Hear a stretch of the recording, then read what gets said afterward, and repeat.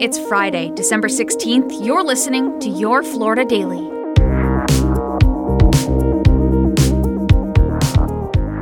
I'm Katrina Scales.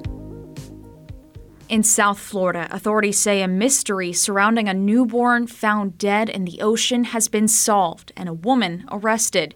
4 years ago, the newborn, given the name Baby June, was spotted near the Boynton Beach Inlet. Detectives say they never gave up trying to identify the child. And then a break. We got the DNA from the father. He was very cooperative. He knew nothing about this baby.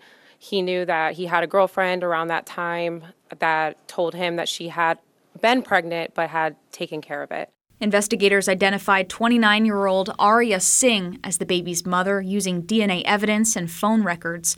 Detectives say Singh didn't know she was pregnant until she gave birth in a hotel room. They say she's being charged with first-degree murder.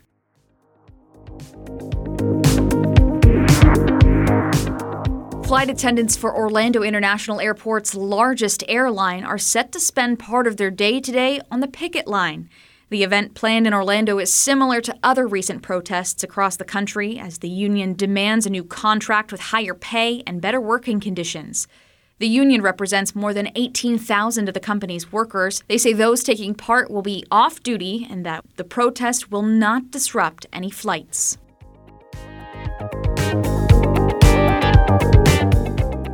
And a big discount for Florida commuters. Starting next year, drivers who regularly use toll roads could be eligible for a new credit. Governor DeSantis signed the toll relief bill Thursday.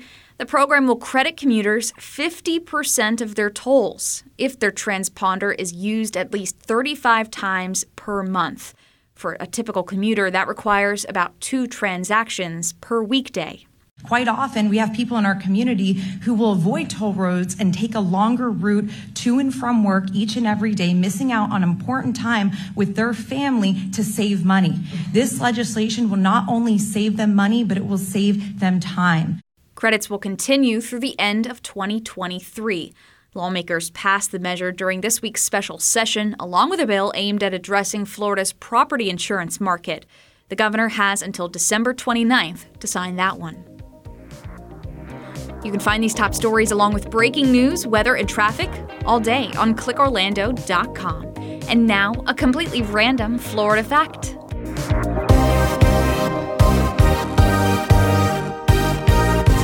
According to the National Insurance Crime Bureau, Florida has the highest rate of car insurance fraud in the country.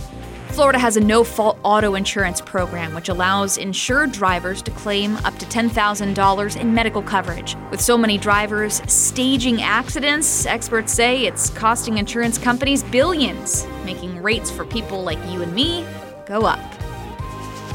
Your Florida Daily is produced by News 6 WKMG in Orlando. I'm Katrina Scales. Subscribe for new episodes wherever you like to listen.